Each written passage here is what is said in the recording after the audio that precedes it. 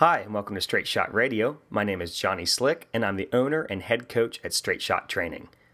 In today's fitness world, the lines are often blurred between genuine advice and gimmicky advertising. That's why one of the goals of this show is to provide a clear, no-nonsense approach to fitness and health. I love being asked fitness questions because I'm just glad that people are coming to me instead of just Googling a topic only to be bombarded with sites paying to have their results show up higher in the searches and often misleading people. With Straight Shot Radio, I just want to help. So if you have a question for me after listening to today's show, you can email me through our website, www.straightshottraining.com, or find me on social media using the handle @StraightShotTraining. Today, I want to answer a few questions that have been posed to me recently regarding rapid weight loss and strength, stand-up desks, and testosterone supplements. So let's get right into it with our first question from one of my personal training clients, Chris. Chris asks, why is my strength gone whenever I lose weight very quickly? So Chris is a weight loss champ. When he focuses up, Chris can lose 5 to 6 pounds a week, and sometimes, several times, he's lost well over 10 pounds in 7 days. Now, not all of this is pure body fat. So when you lose weight, some of it is water loss, some of it is muscle glycogen or the sugar in your muscles, and some of it is even muscle mass that you're losing. You typically are not losing just body fat, although this is what we're trying to do. So when you're losing weight, you want to shoot for 1 to 2 pounds a week to make sure that you're not losing muscle mass. Rapid weight loss, so losing 5 to 10 pounds a week, typically is a result of an extreme caloric deficit, since you have to be in some form of a caloric deficit in order to lose weight. This means you're burning more calories than you're eating. So you can do this by working out more, eating less, or doing both. So in Chris's case, he was dieting by eating a lot less, and he took up his running distance and speed by a lot. So he was both burning more calories and eating less calories. When he does this, he creates such a large caloric deficit that his body really doesn't want to burn any more calories. So it operates at a lower intensity. So it's trying to conserve calories. It doesn't want you to perform well in the gym because it wants to use the calories for all the other things that your body has to do just to maintain homeostasis. So operating at a lower intensity means you're going to have less strength during workouts. You're going to have trouble recovering in between sets. It's actually going to feel like you're running on empty because you're running on empty. So when dieting, you need to focus on two things. Of a lot of things, but these are the two things you need to focus on to make sure you're not going to lose strength and muscle mass while dieting. First thing, you need to create a moderate caloric deficit. So figure out how many calories you are currently taking in and cut out 250 a day if you want to lose half a pound a week. Cut out 500 calories a day if you want to lose 1 pound a week. Then if you already aren't exercising and you want to start exercising, I would start by trying to burn somewhere in between 250 to 500 calories a day, several days a week through exercise, depending on what your goal is, so that you end up creating a weekly deficit of 3,500 to 7,000 calories, or in body fat terms, that's 1 to 2 pounds of body fat. Now, obviously, these are very specific numbers because weight loss is a science. However, if you just cut back on your portions a bit and start working out a little, you'll naturally create some deficits. You just don't want to go too crazy on either. So if you're cutting out so many calories that you're always hungry and you're always working out until you feel like you're going to drop over and you're starving and you're not performing well in the gym, that's two big signs that you are in too large of a caloric deficit. The second thing you need to do is you need to lift weights. So while cardio burns calories, you do need to do some resistance training in order to preserve your muscle mass while losing weight. Because your body doesn't like to get rid of things that it's using. So if you are using your muscles to lift, you're less likely to burn calories from the muscle mass, provided you aren't eating too few of calories. So if you don't use it, you lose it. Make sure that you're lifting weights so that your body wants to keep the muscle mass on for a reason, because it has to perform this mechanical work with your muscles, but still make sure that you're eating enough calories to perform well in the gym. So if you're doing both of these things, you're going to have better workouts and still lose weight. And remember, working out is for more than just losing weight. So being strong, being mobile, being fast, being agile, balanced, and injury-proof is part of being fit and enjoying life outside the gym. So for Chris, that's why your workouts are suffering, buddy. And he's heard me say this before, but he thought it'd be good for me to bring up on the podcast, which is actually it's a great question. So thank you, Chris, because a lot of people do this incorrectly. They diet too fast and they go too hard in the gym. So a lot of times I say life's about moderation. This is another thing that you need to practice in moderation. And otherwise, your workouts are going to suffer. You're going to get burnt out in the gym. You might quit your workouts because you're just really not enjoying it.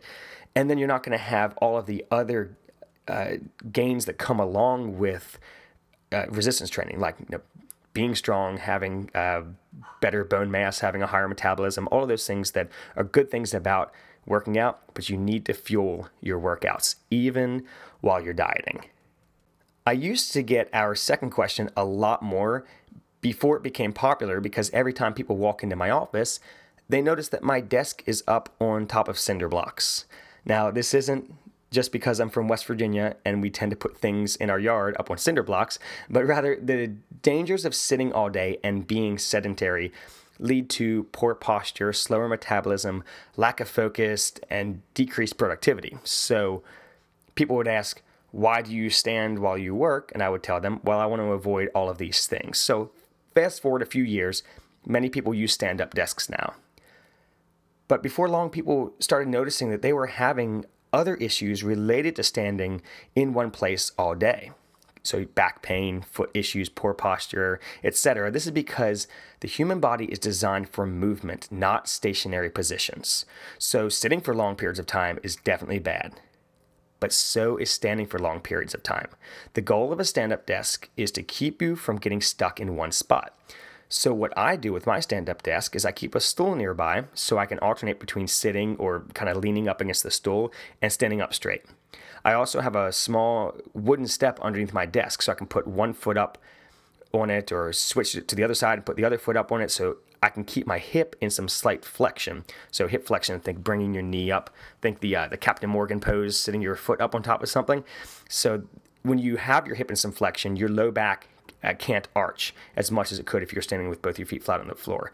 That's why actually some smart person a very long time ago put that ledge around the base of the bar, like at a pub or a restaurant, because they realized that people could stand and drink alcohol for longer and buy more pub food if they were comfortable.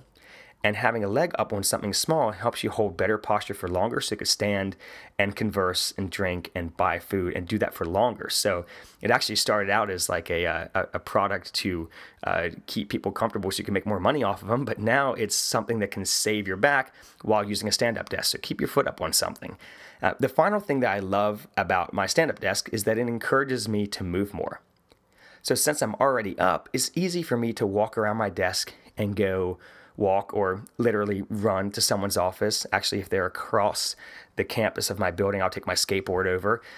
I'll get up to make multiple trips to make copies instead of taking all of my papers and waiting to do it at once. Instead of emailing, a lot of times I go to people's offices. I'm just moving more since I'm not relaxed and kind of glued into a seat. Because if you notice, once you start sitting, you kind of want to keep sitting for a while. Even when I'm at home with my laptop, I'll alternate standing, sitting, laying on my stomach, and kneeling while I'm working. Actually, one of the hardest things right now, I'm standing doing the podcast. I want to move around, but I can't because the mic's in front of me. So normally right after I'm done the podcast, I'm typically walking around or editing the show or producing the show, kneeling or sitting or doing something different so I'm not stuck in one position for so long. So I'd highly recommend a stand-up desk. But honestly, it's not necessary to have, provided you can get up and move and find ways to work in different positions throughout the day. So somebody might think that you're weird for like kneeling at your desk and working, or standing up and then sitting, or constantly getting up, but you want to keep yourself moving in different positions throughout the day. It's just the way that your body likes to operate. We're going to jump into our last question in just a second, but first, here's a word from one of our podcasting friends.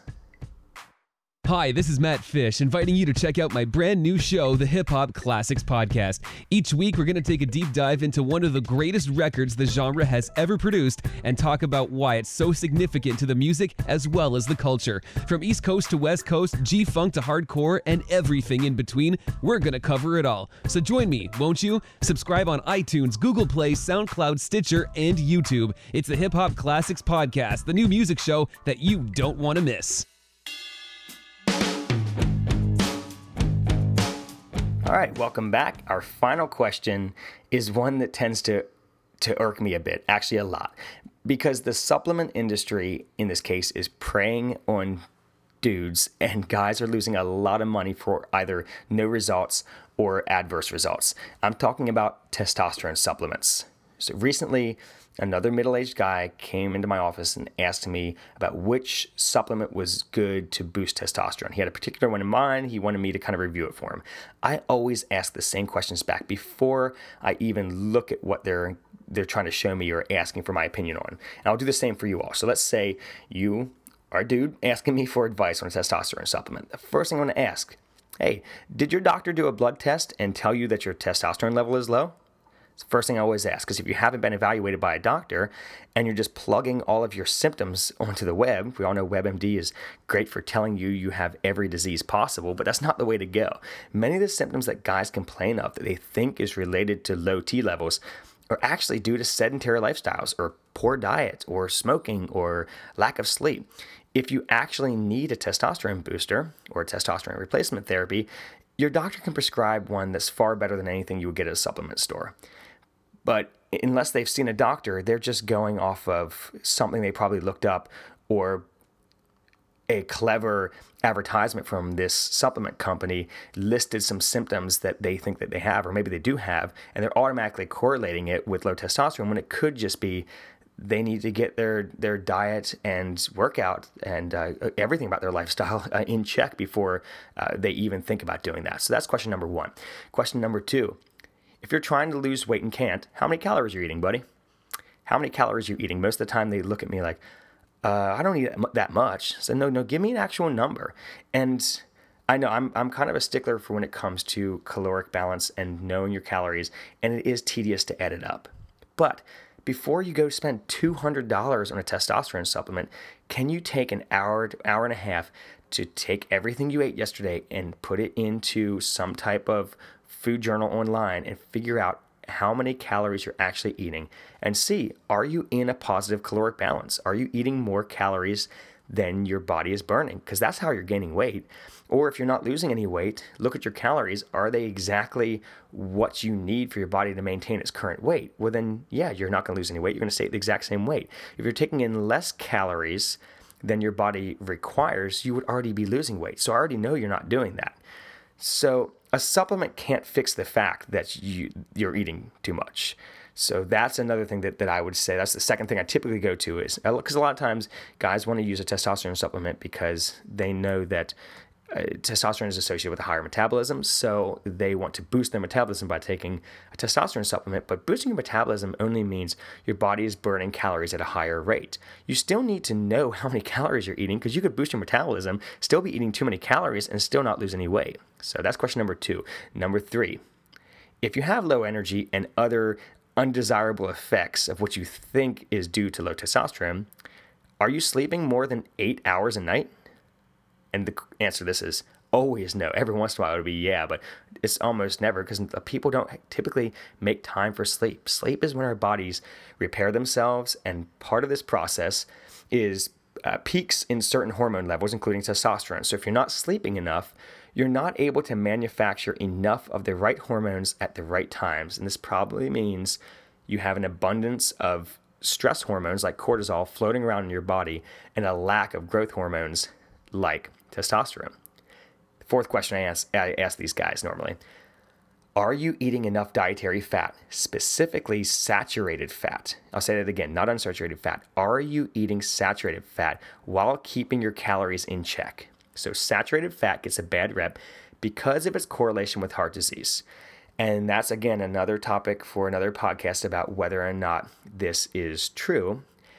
But you need saturated fat for good hormone production. That's why it's in breast milk. That's why we get saturated fat and cholesterol so much as babies, because we're growing so fast and we need it for growth hormones. So it's like I always come back to saying, you need balance and moderation with everything. So when it comes to saturated fat, if you're trying to boost your testosterone, don't be afraid to eat some eggs, some lean red meat, so not super fatty cuts, but make sure it has some fat in it, so as you're getting the benefits of the saturated fat there. Eat your coconut oil or coconut milk, provided that saturated fat is not the entire source of all of your fat. So make sure you're still eating nuts and seeds, avocados, and things like that. And make sure your total calories are in check. So if you figure out your calories and you break that down into what your macros are, or how many grams of protein, carbohydrates, and fat you're supposed to be taking in, let's say you're allowed 90 grams of fat. Maybe make 25 of that saturated. And that's really not a lot when you think about it. I mean, that's one burger is going to have 25 grams, a lot of that being saturated fat, and 2 eggs in the morning. And that's going to take care of all of that saturated fat. But if you're trying to gain testosterone and you need some help with that production, and you don't have a family history of heart disease, and your total calories are low enough and your total fat is in check, go ahead and have some saturated fat. Number 5, are you lifting heavy weights 3 or 4 times a week? So that's the last question I ask, because typically I would have already caught them with one of the first 4 questions, if not all 4, but I always add this one in because this one is so important. And by heavy weights, I mean a heavy 5 to 8 reps on things like squats, deadlifts, bench press, overhead press, bent over rows, pull-ups. I'm talking about big multi-joint movements. Because multi-joint movements or compound movements like this increase local growth hormone production in the associated muscles, but they also promote full body testosterone and other growth hormone production throughout the day, especially on lower body movements. So squats, deads, lunges, step-ups, big movements like that. Honestly, if you aren't squatting until you are busting the seams out of every pair of khakis you own, you need to go do some work before you start asking for a supplement. I'm just being honest with that. So more often than not, the guys who ask me about testosterone supplements don't have the right answers to 4, if not all 5 of those questions. So I don't even get into the second part of my issue with these supplements, and that's their safety and efficacy. So do they even work? So typically, they're going to be a waste of money because you're not doing those other things you need to. But even if you're doing all those other things, do you actually need them, and are they safe? These natural testosterone boosters are not like testosterone replacement therapy that you would get from a doctor. They just work to increase your body's natural production of testosterone. So this means that they work for some people and they don't work for others. But the danger in taking them is that your body can become dependent on things that give them too much help to produce a hormone, rather than your body making it for you naturally. So this means if you were to go off of these boosters, your T level could actually be lower than it was in the first place, if it was even low to start because you didn't check with your doctor to figure it out. The other thing I don't like about them is that most of them contain some type of estrogen blocker. This is because when us guys naturally produce testosterone, we also produce a certain amount of estrogen to balance things the way they're supposed to be. So if you take a supplement that rapidly increases testosterone, your body will rapidly increase estrogen, which is the opposite of what most guys want to have happen, because all of the things that they want to gain with this testosterone supplement, estrogen kind of does the opposite of. So they think, oh, just more testosterone, and block all the estrogen.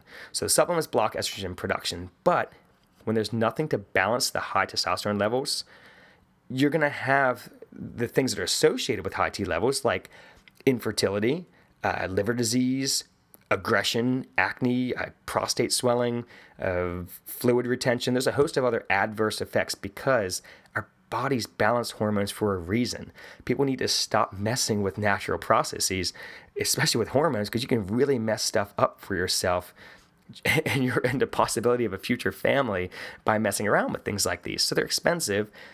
They're not entirely safe for everyone to take, or they're not even effective. So there you have it. You either don't need them because you don't need to do other things to naturally raise your testosterone other than the things like lifting and sleeping and getting enough fat and and managing your stress during the day. That's another thing that would help out with it, because stress hormones suppress testosterone. So you either don't need them because you need to be doing other things, or they don't work and are a waste of money, or they're flat out dangerous and shouldn't be taken. So that's my take on testosterone supplements. But if you think that your testosterone level is low, first thing you need to do is go talk to a doctor. I'm not a doctor, and any of the guys working at these vitamin places are not doctors. Go talk to your doctor, get your blood serum level, your testosterone levels checked, and then figure out if you need a testosterone supplement or not. My guess is you probably don't. So I hope you found some of the information in today's episode of Straight Shot Radio helpful, and if you could leave us a rating on iTunes, that would be awesome. If you have a question that you would like to have answered on a future Q&A episode, you can find us on social media using the handle @StraightShotTraining. Finally, if you would like to learn more about our subscription-based training service, head over to straightshottraining.com for all the details on what we will provide you with to get you moving well and feeling great with our balanced approach to functional fitness.